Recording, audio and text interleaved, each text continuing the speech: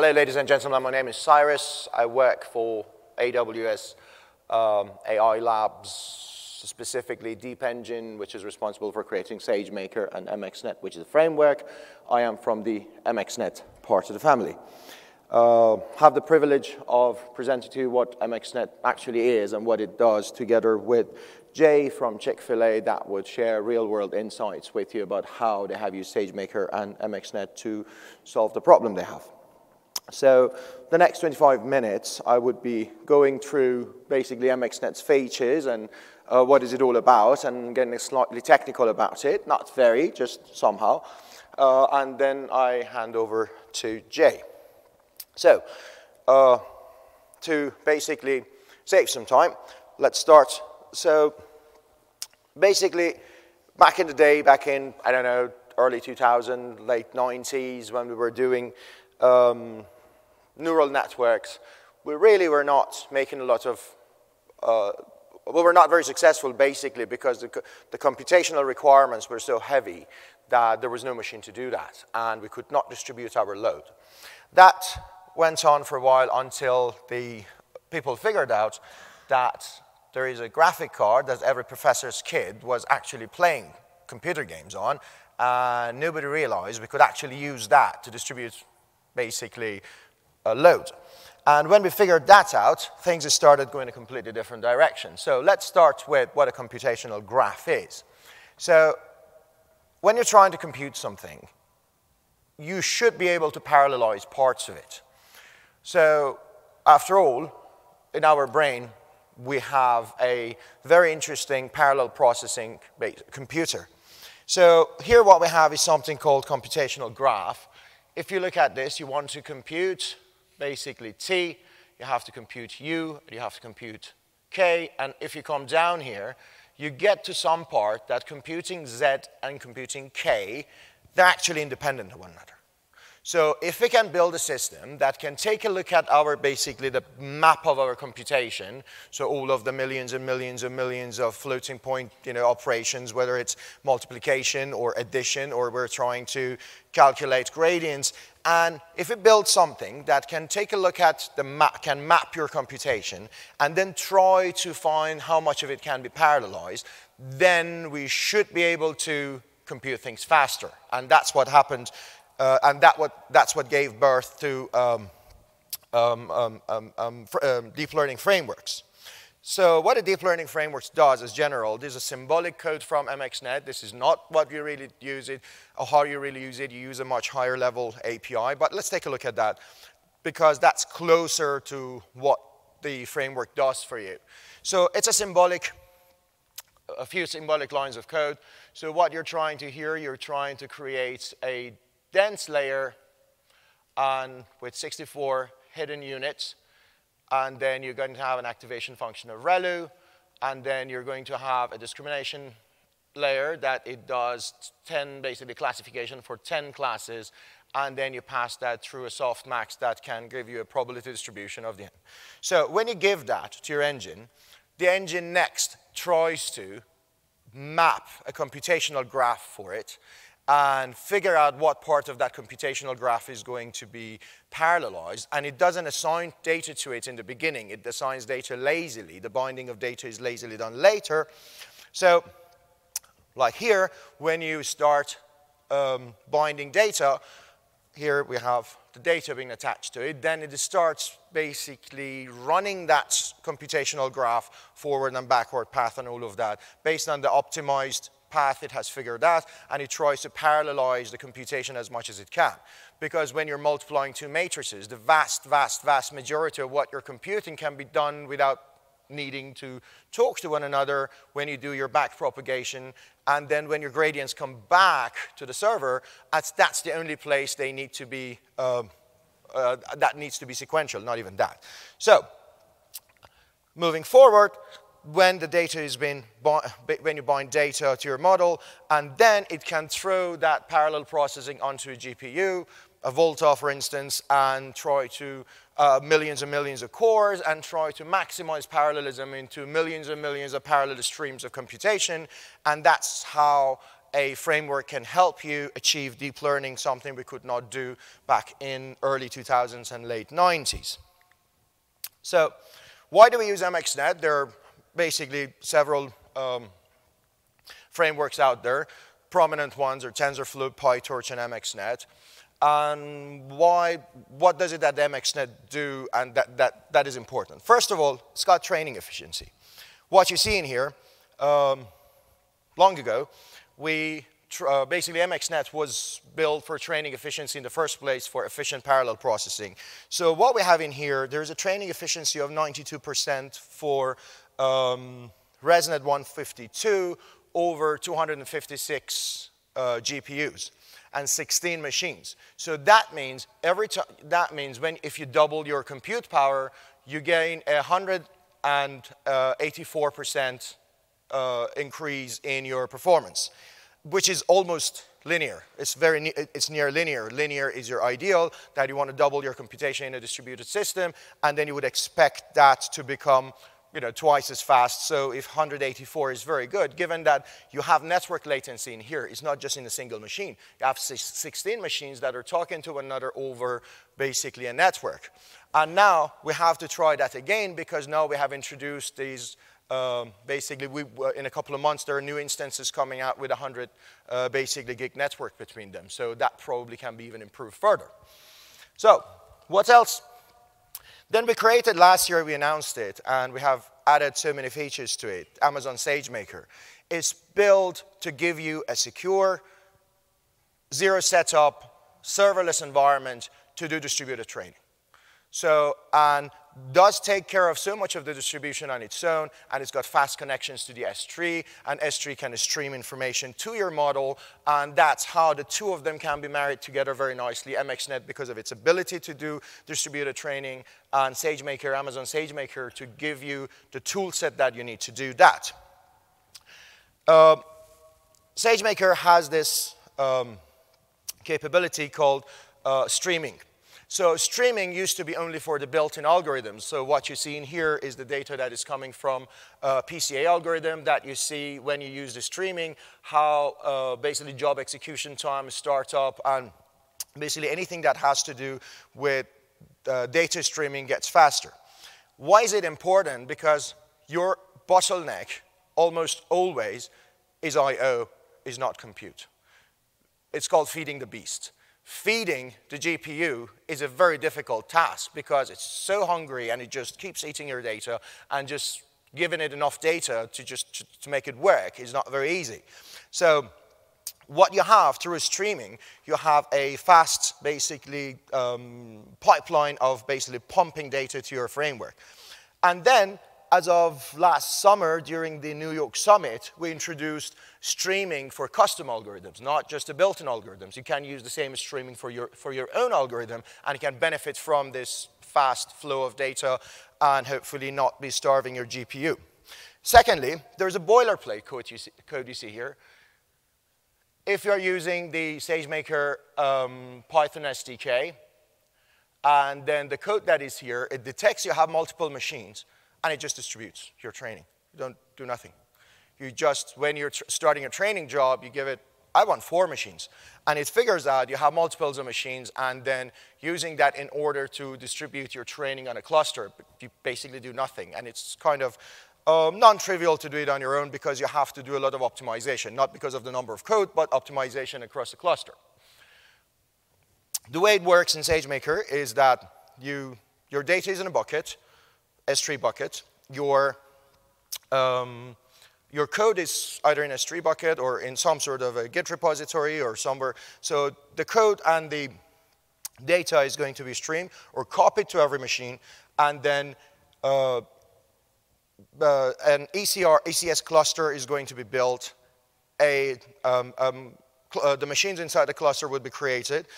You can decide about how to secure it, how to do encryption, and then the training would be distributed in that cluster. The result here would be put on an S3. That would be your trained model, and then the cluster would be destroyed, and you pay only for the seconds that you use that cluster. So that makes it very efficient for these expensive GPUs under the hood. We added this year also automatic model training some time ago. The first version came out. That gives you a Bayesian hyperparameter optimization that is applying machine learning to figure out the best combination of your hyperparameters. So those hours and hours and hours of time that you're tweaking this and tweaking that, because hyperparameters, every time you add a new parameter, you're just adding a degree of freedom, and that means an exponential growth in the number of permutations you can have for your hyperparameters. But using that is going to apply machine learning, a Bayesian model, to figure out what is the best combination of your hyperparameters and gives you the best model from the several trainings it has done. So that's another thing that you can gain when you do your training inside SageMaker. So that was training efficiency. When MXNet was created, and in the early stages as we're developing it further, we were having a very academic outlook in it. And the academic outlook is very much focused on training efficiency. Training is everything. Accuracy is everything. It's not made for real world. It's made for experiment. And then we started talking to customers, people like Chick-fil-A, and they told us we really don't care about training because I'm not going to have a large cluster for most of my use cases. And if you saw Andy's keynote yesterday, there's a very small amount of cost, no matter how much training you do, is going to go to your training, even though it could be significant. There have been cases by optimizing training, we have saved the customer in Japan about 22 million a year. But that, compared to the inference, is just small, right? So then we started thinking about developer productivity and inference. So developer productivity came through Gluon. So look at the history of these frameworks. There used to be the good old time. Theano was the first one in here. Then Caffe came out. And then TensorFlow created the first truly industrial-grade framework. Keras made it easy by creating a symbolic high-level API on the top of TensorFlow. MXNet itself was mostly symbolic, except for the ND array. And then Chainer came and created the next very good idea. What if, instead of that difficult symbolic programming that would cause your basically scientists or your developers spend 80–90% of their time blindly trying to debug the code and see what went wrong because they had no insight, because of the lazy binding. You build a computational graph, you throw data at it, and then you know what happens. You just wait. Error spews out. You never know why. Layer 3 to layer 4, shape incorrect. You have no idea. You can't look inside. So Chainer came about and created an imperative programming framework that say, what if we have these nice for loops and, you know, like the things that we had in more traditional imperative form of programming, that we could actually put breakpoints on the code, look inside the values, look inside the variables. Why don't we do that? That was an excellent thing they did. PyTorch picked it up. PyTorch became very successful in the academia because of the ease of programming. But what they lost was the speed that you had in here because there was no lazy binding. 2017, we released Gluon.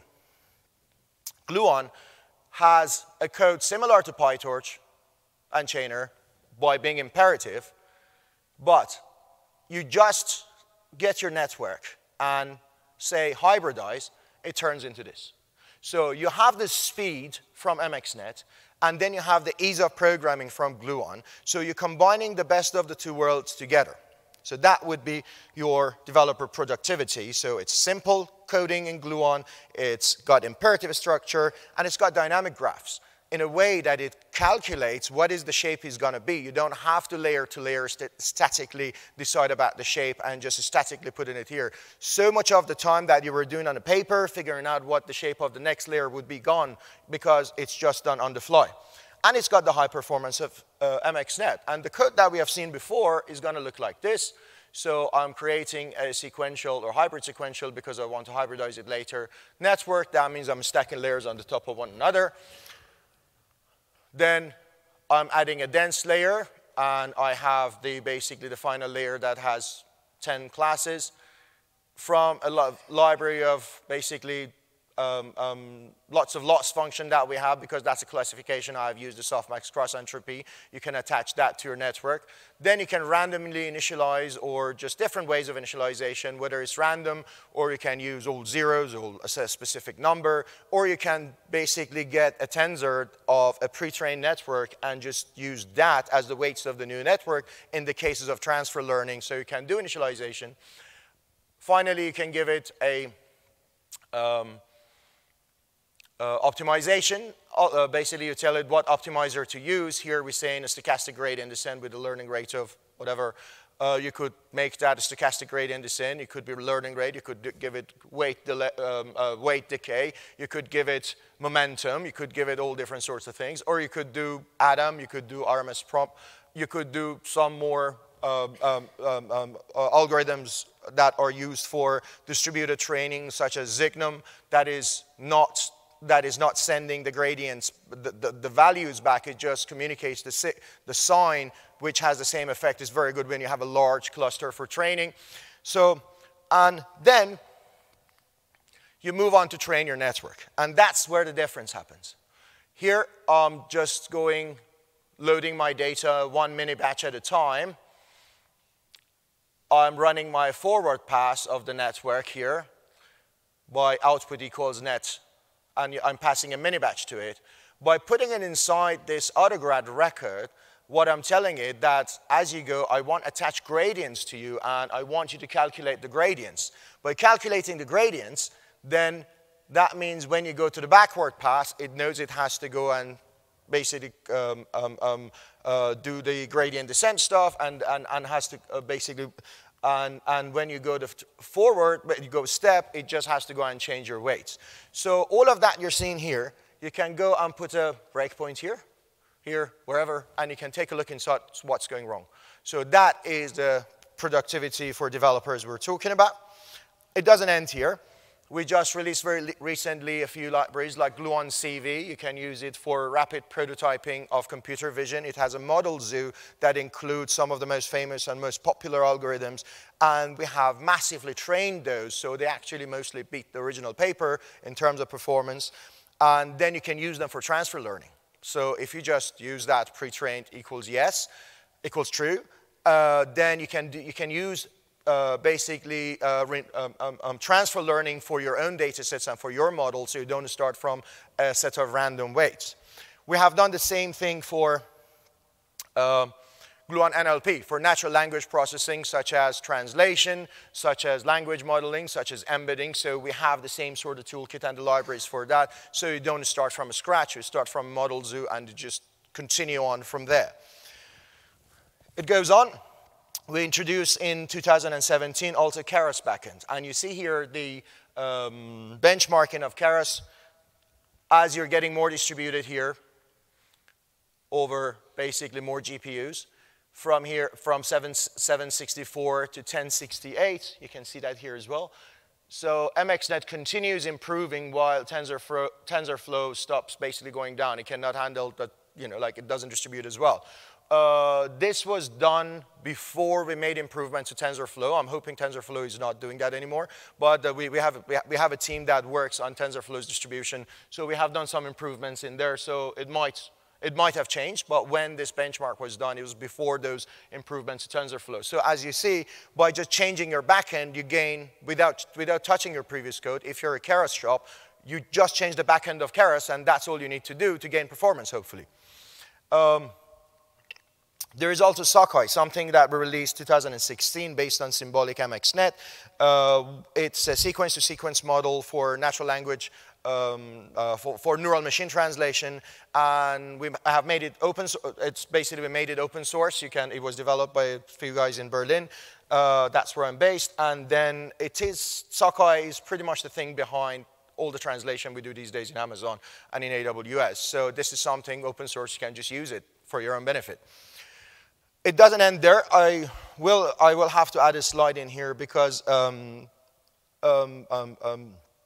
MXNet is polyglot. It doesn't have to be Python. We have our API, we have a Scala API, we have Java API. I think we have Perl, I'm not sure. But so the language, we give you the language of choice. You don't have to be chained to Python if you want to use it. Just use Java. So, developer efficiency, training efficiency. Now the final thing is inference efficiency. Things that we heard from the likes of Jay, that really most of my money goes into my inference. Why are you just keep telling me about the training?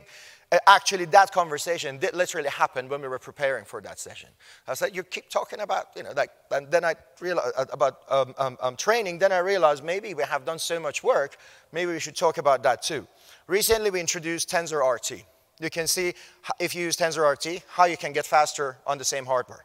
So, for instance, ResNet 101, which is the best results we got, using TensorRT becomes twice as fast.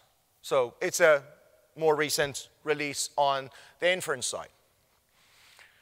The other thing we introduced is NNVM.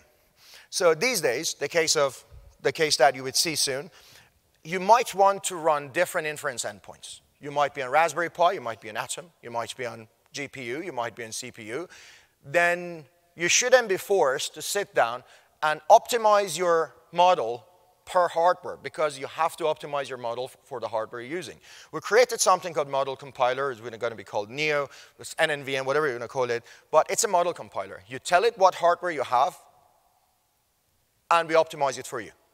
You don't have to do anything. There's a couple of lines of code that's saying, I'm going to compile that model for Raspberry Pi, or I'm going to compile that for a Volta GPU, or I'm going to have it on a, CPU, Intel CPU.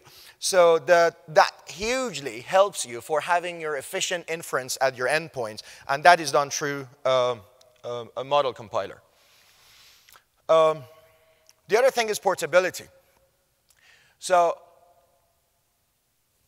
portability is achieved through two separate things. One is NNVM, so it's a hardware portability. I just talked about that. So you have an abstraction layer, and that abstraction layer helps you to deploy your model in the different hardware. As well as you have ONNX. So you're a PyTorch shop. Excellent. Please don't change your framework. Continue developing your code in PyTorch. Those of us who actually support ONNX, we have basically models can be imported from, model developed by PyTorch. You can import it to MXNet. You can pass it on to the model compiler. So there is you can move from wherever you start and you can go wherever you want to go. So you have the ease of PyTorch. You have an in-house developer team. You have 200 developers that are comfortable with PyTorch. That is too costly to try to convert them to a new framework, and you shouldn't be doing that. But you should be able to have fast and efficient inference. So that means you can import your models to MXNet from PyTorch or from Chainer or whoever else that is supporting ONNX and reap the rewards of basically fast inference. So now, there is another problem. So coding is good, research is good, development is good, but that thing needs to go into an industrial grade, into a pipeline of deployment. So you can use Amazon SageMaker for that pipeline. It's a pure DevOps environment for machine learning. So what you do, you can have A/B testing, you can have blue-green deployment, you can have different profiles and decide what percentage goes where. And these are just a few configuration items from the GUI or in your code. You really don't have to do much.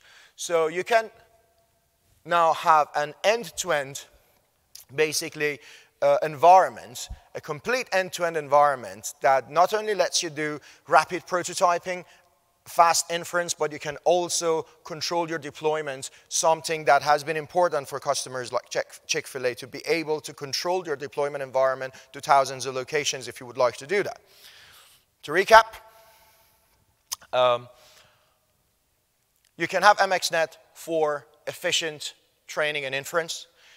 You have Gluon for developer productivity, portability, and you have Amazon SageMaker for an end-to-end platform that is completely serverless and removes the need for you to be building a Dockerized environment and having a load balancer and an auto-scaling group.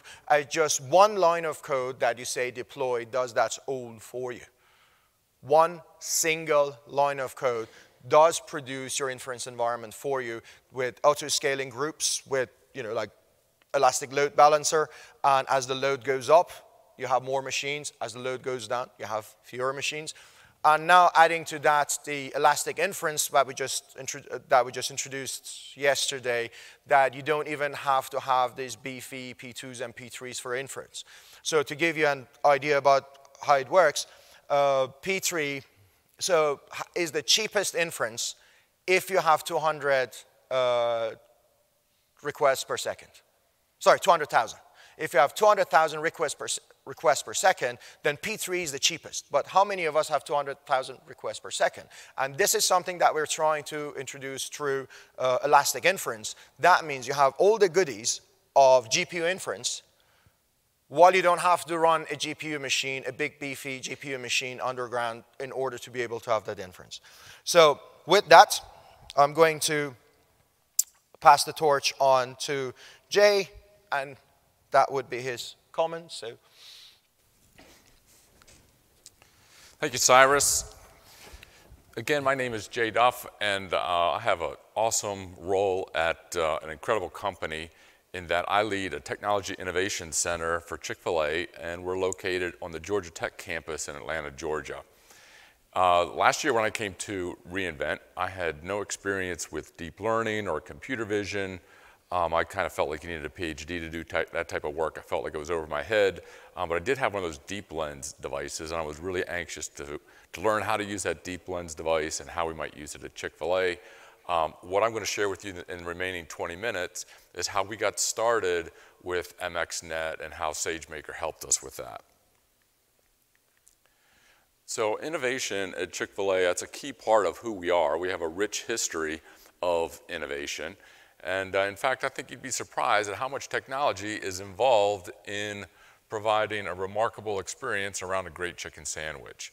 In fact, my technology center is only a small part of the innovation that goes on at Chick-fil-A. And one of the things that makes us unique is the fact that we are staffed 100% with students. So it's very relevant to this session about how to get started with MXNet, that what I'm going to show you is all of the work that we did in this past 12 months was done with Georgia Tech students, specifically with 2 sophomores and 1 junior. And among those 3 students, 2 of them had 1 semester of Python. They had no experience with deep learning or computer vision, nor did they have any experience with AWS. So truly, we started from a ground zero when we went into this, and I can assure you that there were no PhDs involved in the testing of these models.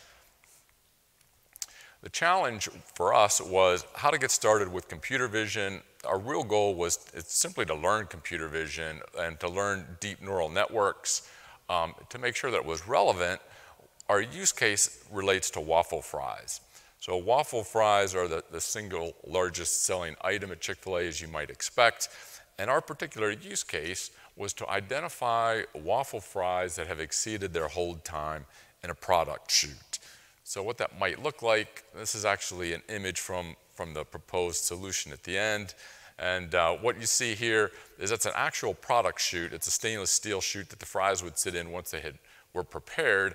And the idea was to be able to identify what packages of fries have been in there longer than the hold time. When fries have been held beyond the hold time, they're not optimal. We don't want to serve them to guests. So we wanted a flexible means of being able to identify which ones had been there too long. So if you went to any typical Chick-fil-A restaurant, you would see the fry station. This is a picture taken at my local Chick-fil-A, just looking across the counter. And the fry station is inside that big yellow box. There's a couple of other complexities in this project that came up that we needed to address. First of all, we have nearly 2,400 restaurants, so whatever we developed needed to be something that we could potentially, if we pursued this idea, that we could deploy this across the entire chain. How would you deploy models out to restaurants remotely without ever having gone there? And a couple of other added gotchas here is there's a heated hood over top of the fries. In fact, this is extremely hot to the point that I'm sure it would melt a camera. So you can't put the camera over top of the fries, and you're going to see in a few minutes that would have made life a lot simpler because it would have eliminated occlusion, which I'll talk about in just a minute. Likewise, generally speaking, it's a hostile environment. So you can't just slap a computer on the side of this fry station. I'm sure it wouldn't last much more than a week. So let me talk briefly about how we designed the software and the type of problem that we were going to, or the solution we were going to use to track these fries. This is a solution where we're combining object detection with object tracking. So for object detection, we're using a single shot detection model, and Cyrus mentioned using a model zoo. That simply means there's a bunch of pre-trained models in a library, and we pulled a VGG16 model out of that library. It's a very standard model, and we use, again, a single shot detection model will identify all of the fries in the image, and it will return the location of those fries. So you're going to see that in just a minute, that there might be an image with, say, 10 or 12 fry packages in it, and it will give us the coordinates. It will draw a box around every one of those fries, and we take the location of the fries and we pass that to an object tracker that's in OpenCV. So again, this is a combination of an MXNet model for detecting the fries, but we use OpenCV to actually track the fries as they pass through this particular chute. The other thing I wanted to say here is that we also track hands. Our fries don't normally move on their own, so we know that in the model of tracking, we know that events are only occurring when there's a hand in the picture, in the image. Somebody's putting fries on or they're taking them off. And the other thing you're going to see here in this simple diagram is that we have an error detection loop here. So what's going on here is we take the video and we're going to look at a segment of 10 images from the video. In the first frame, if you will, we take the frame, the image, and we send it to the image detection, or rather the object detection algorithm. It returns the location of the fries, and then in the next 9 frames, we track them with OpenCV.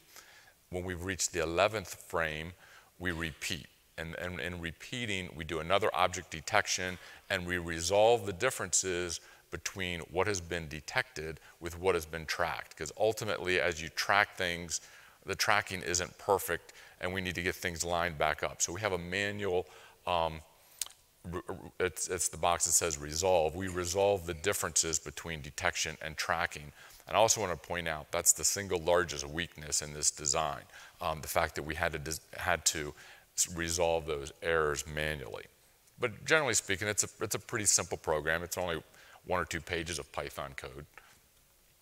So I want to talk about why use SageMaker. When you get started with deep learning, you're going to find that it's kind of difficult just to manage the development environment. SageMaker is going to support a lot of different frameworks. It's going to support, as Cyrus mentioned, it's going to support MXNet or PyTorch or TensorFlow and others. But underneath each one of those frameworks is a number of other libraries, whether that's the CUDA libraries for the GPU, or it's NumPy, or a bunch of linear algebra libraries. That becomes complex and cumbersome to manage those environments and that software. SageMaker, on the other hand, is completely managed. So if you select SageMaker and you crank up a notebook, you can do that in about 2 minutes, and immediately you'll have a development environment that's ready to go, regardless of which one of those frameworks you're going to use. Likewise, it's going to give you an interactive Jupyter notebook to work with. So if you've never used a Jupyter notebook, that means that you're going to be able to code, write your program interactively, and you can do that from a web browser. So that's very easy. I know in my environment, that also helps me to bypass a bunch of hassles related to security and SSH tunnels and things like that. Being able to do it from the browser was infinitely simple. And remember, I'm working with sophomores and juniors, so simple is definitely good in this case. Likewise, when you get to the point of training, SageMaker is going to make it easy to connect with S3. Undoubtedly, your training data is going to be on S3. And as Cyrus had mentioned, once you start to train and you want to ramp up to more resources, changing to a larger server or more nodes in a cluster is merely a parameter change. So it makes it much easier there. And again, Cyrus also mentioned that when you get to deployment, it's only 1 line of code to take a working model and then deploy it out to EC2. So SageMaker definitely makes this much, much easier, and definitely a good place to get started. The other thing I wanted to mention on this slide is on the right side, you see two general architectures. And we designed the solution to do the inference at the edge. That's the top image there. And specifically, what we wanted to do is put the model to a Jetson TX2. If you're not familiar with a Jetson, it's really a very interesting device, and that has an ARM processor and it has an NVIDIA GPU all on a single board.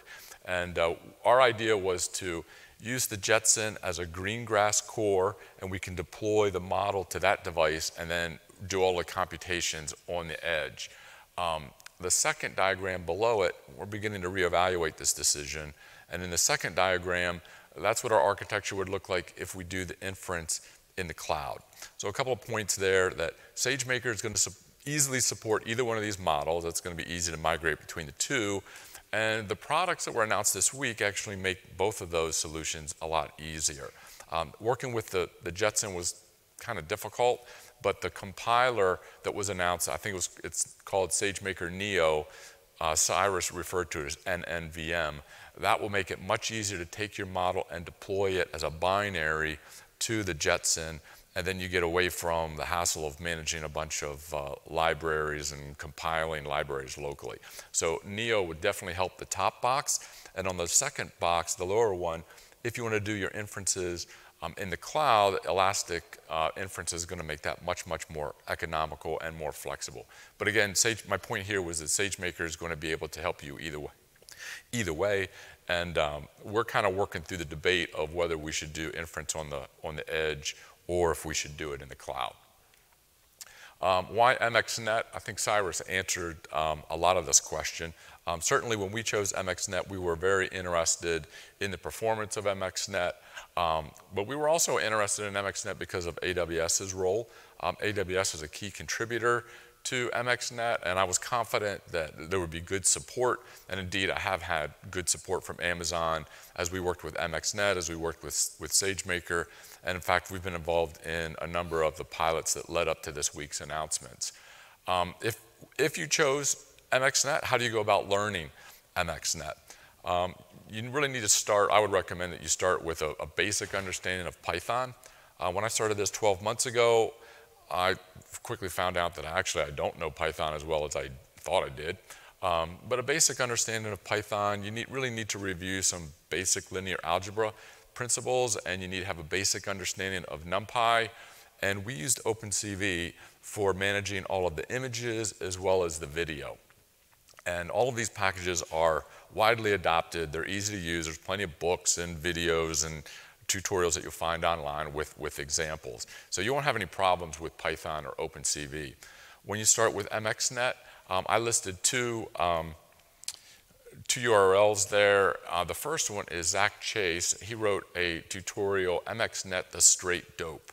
That is a really fantastic tutorial. It assumes that you have no prior experience with machine learning. It's going to walk you through the basics of some of the linear algebra.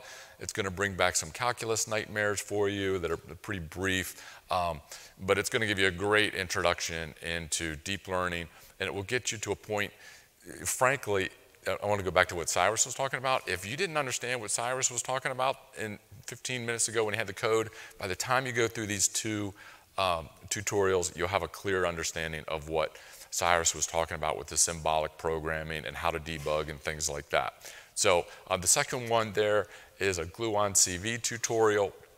You can take a note of those or simply Google Gluon and tutorials, and surely you'll find these. They'll be the two first hits that you find. But the tutorials were excellent material for getting started with MXNet. As you get started with MXNet and you start to learn and you go through these tutorials, you're going to see that you really have two choices for a development environment. As I mentioned earlier, you're going to have SageMaker, but you might also encounter people that are going to recommend that you use the Deep Learning AMI. And I would recommend that you start with SageMaker, because clearly you're going to want to use SageMaker to manage the entire cycle of developing, training, and deploying a model. No question, you're going to want it to be familiar with SageMaker. But you might find yourself in a situation where your use case is a little more complex and you need access to the underlying EC2 instance. If that's the case, know that you can use the AMI, the DL, Deep Learning AMI, and that's a good alternative. So in my example, in the work that we were doing, I needed to get access to the Ubuntu desktop, particularly as it relates to doing some of the OpenCV functionality where I wanted to manipulate images. That wasn't easy to do from a Jupyter notebook. So I went back to the AMI during a development cycle, used VNC Server to connect, did all of the OpenCV, had a model that was working, and then immediately went back to SageMaker. Again, my point here is to know that both are available. SageMaker is going to be easier to use, but if you run into a situation where you need to get to the underlying machine, or you have issues with versions, for example, you can always fall back to the Deep Learning AMI. The other thing I wanted to point out here is, it looks like some of my formatting didn't carry through. In our Innovation Center, we work with all students, and it's a bring your own device environment. So we don't give the students any hardware. They show up with whatever laptop they use for school, and we use workspaces, Amazon workspaces, for all of our work. And in particular, that has worked extremely well, and I particularly have enjoyed working with the Linux workspaces that became available, I think, about mid-year this past year. So once you get started with this, you're going to find that training data is paramount. It's extremely important, and it's probably going to be the bulk of your work. What you see here, and the other thing I wanted to mention here before I go into this, is that when you do the training, training becomes a pun here, so let me change my words. When you learn how to use MXNet, the books are going to use public data sets, and you're going to find a lot of helper functions, and a lot of things are going to be automated for you to make it really easy, such that when you go to use your own data, now you're going to have to do that from scratch, and you got to work through the fact that they took shortcuts. So you got to learn this stuff yourself. And again, that working with training data took a lot of time. When we started out, I tried doing the training data manually, and within an hour, you'll figure out that that's a really dumb idea. You definitely don't want to generate training data manually. You'll never come up with 10,000 images in any reasonable amount of time. You're quickly going to see that you need to come up with some way to automatically, in an automated function, generate data. So what you see here in the top image is it's two of the students. What they're using is a cell phone, and they're taking a video of the waffle fries on a green screen. And you can see my green screen is nothing more than green construction paper, but it worked really, really well in that by taking a video and then taking the video and splitting it into images, we were able to have a wide variety of images of waffle fries, and they were all labeled. And when I say labeled, to train a detection model, you have to draw a box around every package of waffle fries. And again, you would never want to do that manually. But in this approach, I was able to do it automatically because of the green screen behind it. It was pretty easy functions using OpenCV. And then we used all of that data. We were able to generate 25,000 generally random images, as you see the second image there. 25,000 images was sufficient to get a basic model working. And then we had an iterative approach. And again, I think this is the right way to do it as well. And that we had a basic model, and then we would begin putting real-world videos into the model, and we would go back and then score the inferences. So we might put a video in which might generate 1,000 inferences. We would go through and say which ones were right, which ones were wrong. Of the ones that were wrong, we would correct a portion of those. Then we would take all of that data and feed it back in as additional training data and train once again. So that way, again, it's a means of getting to more complex data, a more robust model without generating a bunch of data and labeling data manually.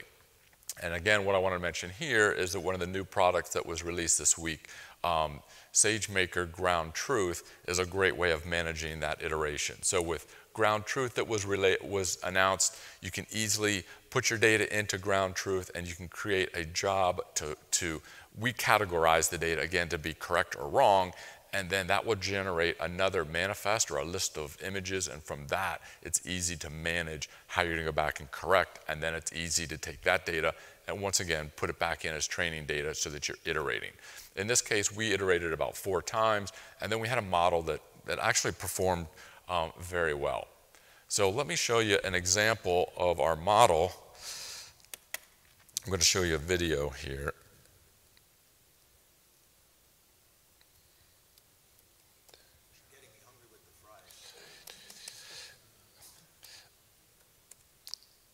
One of the things that's funny about the fries is we would go to the Chick-fil-A and we would buy like $50 worth of fries at a time to generate these videos. And after you did this a few times, the fries would be like 2 hours old. And yeah, I wasn't dying to eat fries at that point. Right. Okay, well, let me show you this video here.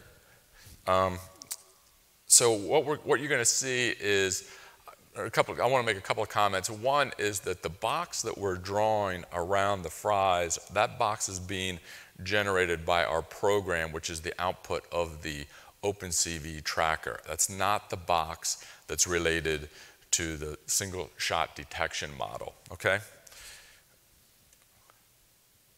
So as we put fries on this, this tray, the model works flawlessly while there's no occlusion. Occlusion simply means that one object is blocking the view of another object. So in this point in the video, that's the first instance of occlusion. And it works okay with occlusion, but there, if you're looking carefully, we're starting to get a couple errors that are related to the occlusion. Obviously, this video is sped up, but you get to a point, it works pretty well, but the occlusion does give it some problems, and our model even works with McDonald's fries, if you look at that. But at some point, it gets kind of confused with the occlusion. Here's another example.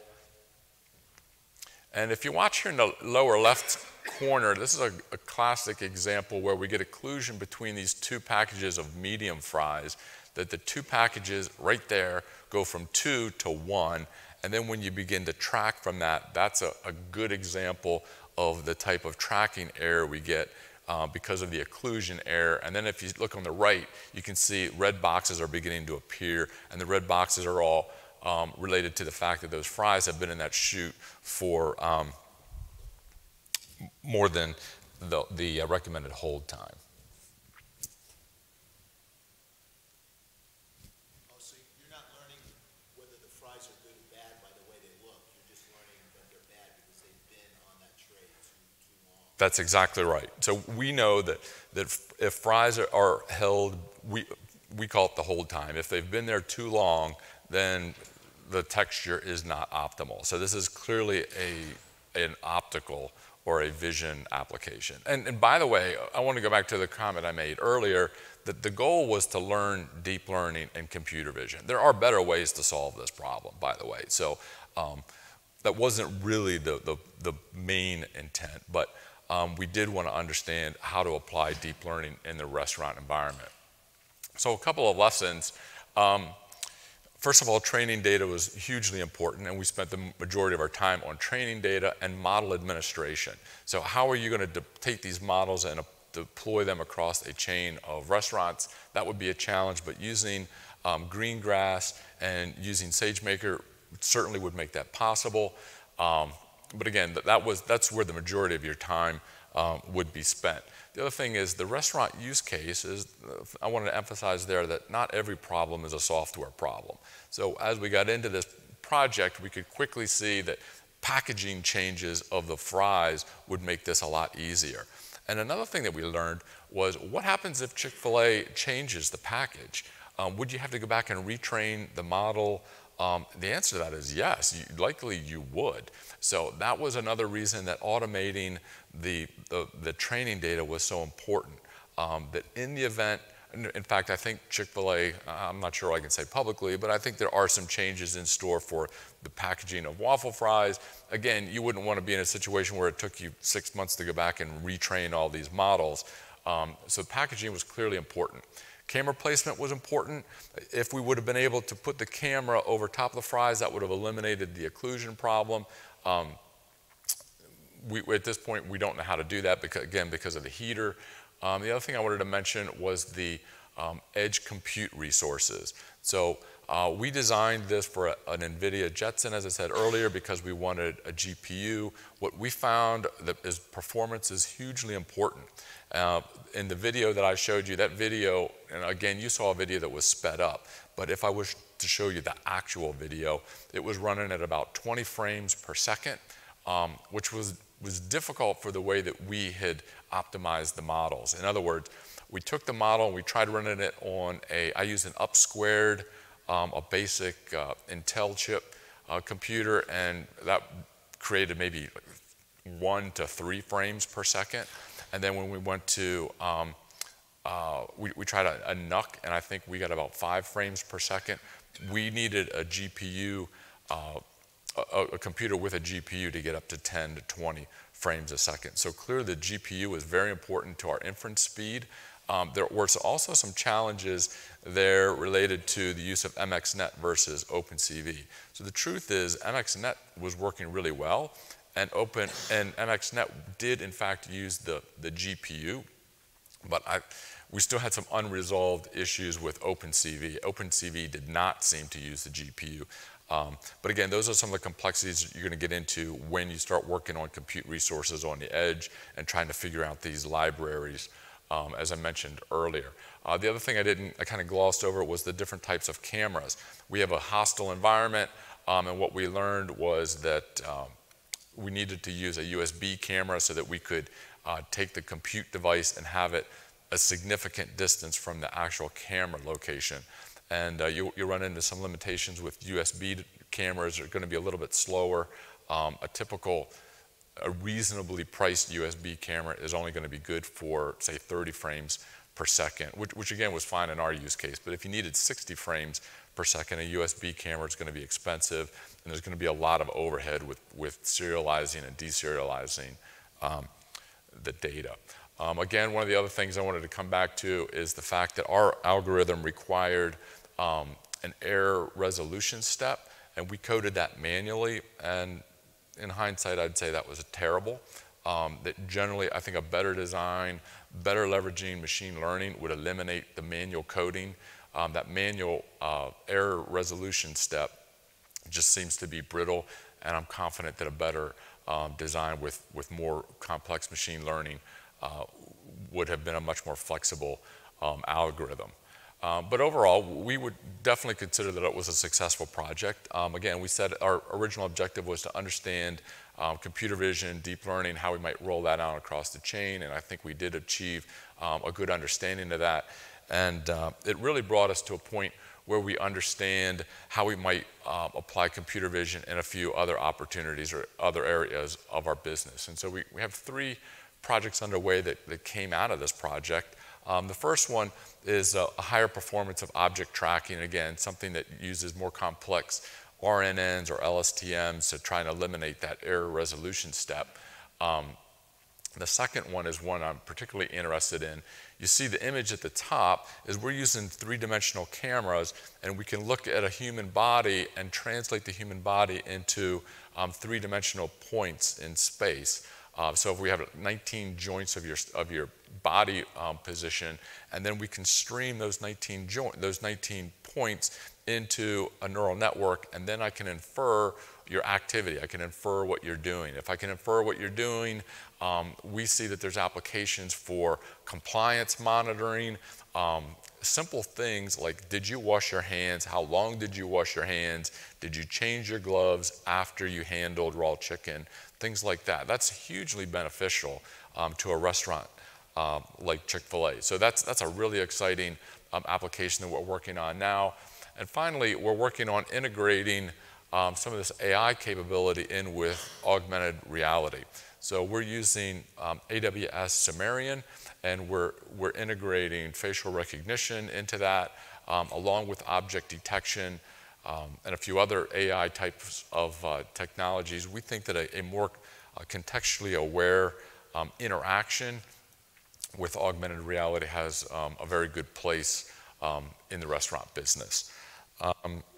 So thank you for attending today. Thank you for your attention. I hope this left you with an impression that you don't need a PhD to get started with deep learning.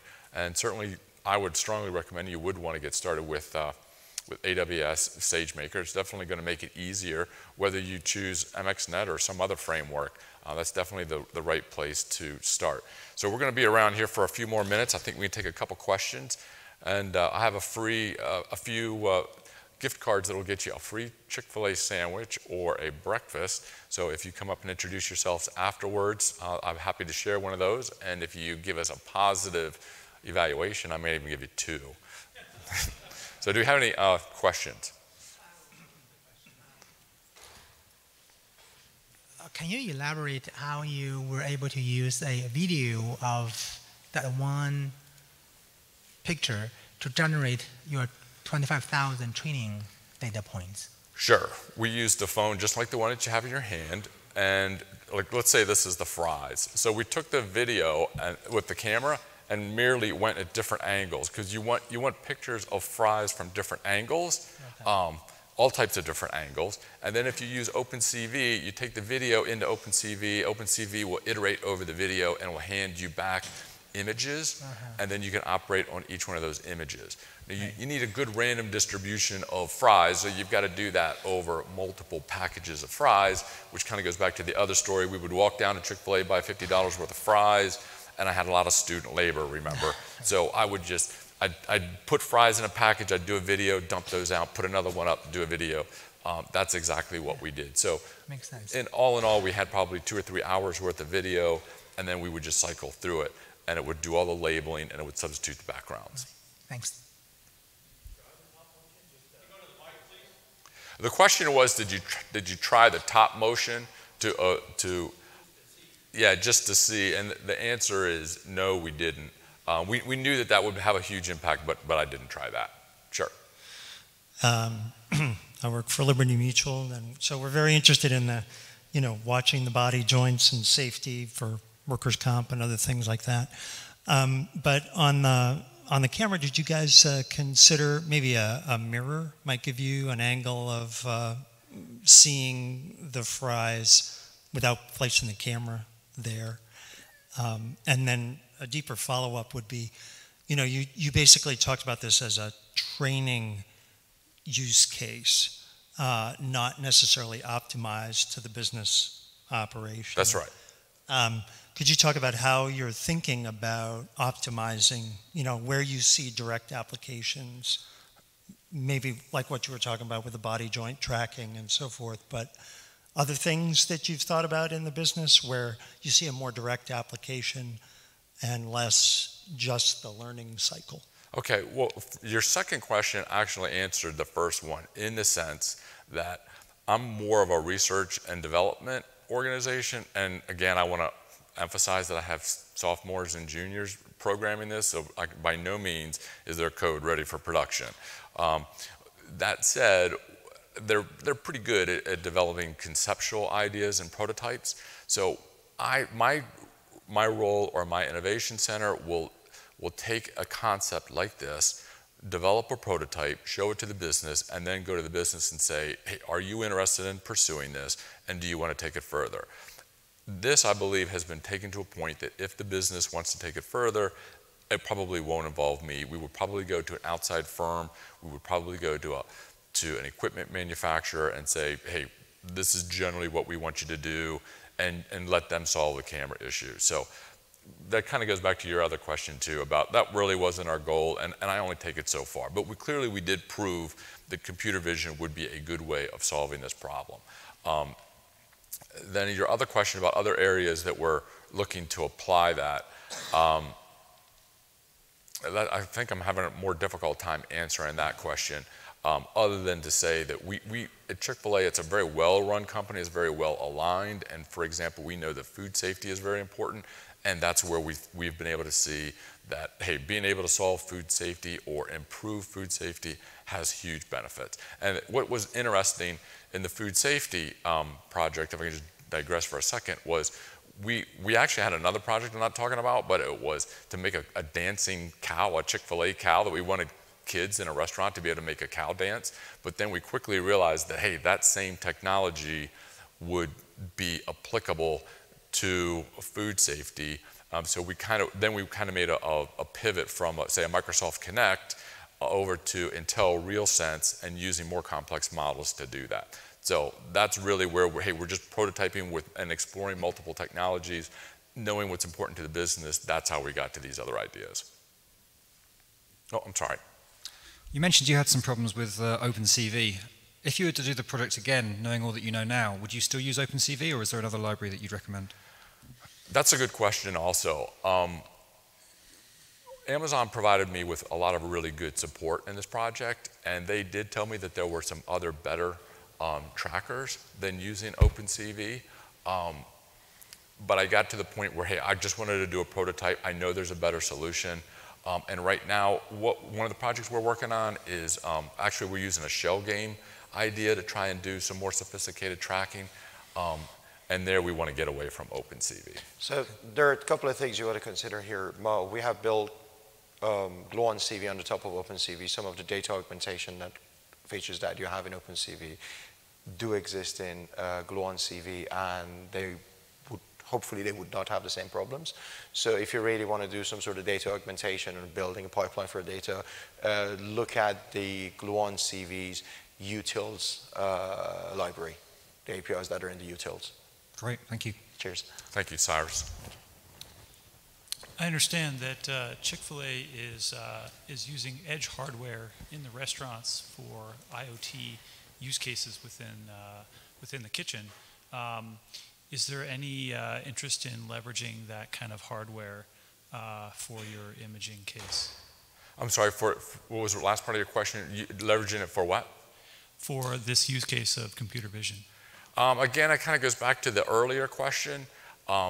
You are correct that we are using, we do have a rather sophisticated approach to IoT in the restaurant. It involves Kubernetes, and it's not really positioned well at the moment to have a device that has a GPU.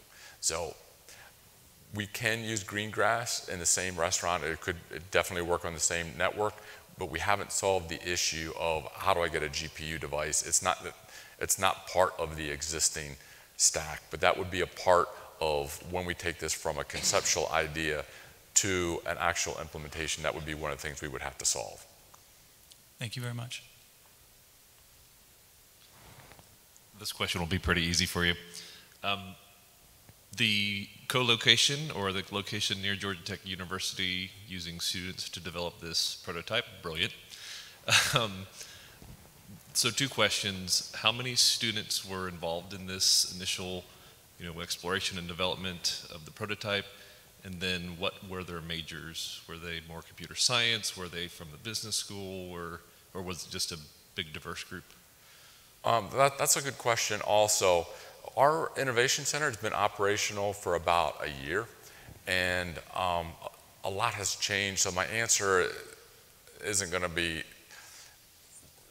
you can't infer too much from my answer. So the first part of your answer is we had 3 students, and they spanned, I had 2 working on it in the spring and 1 in the summer, and they were all computer science majors.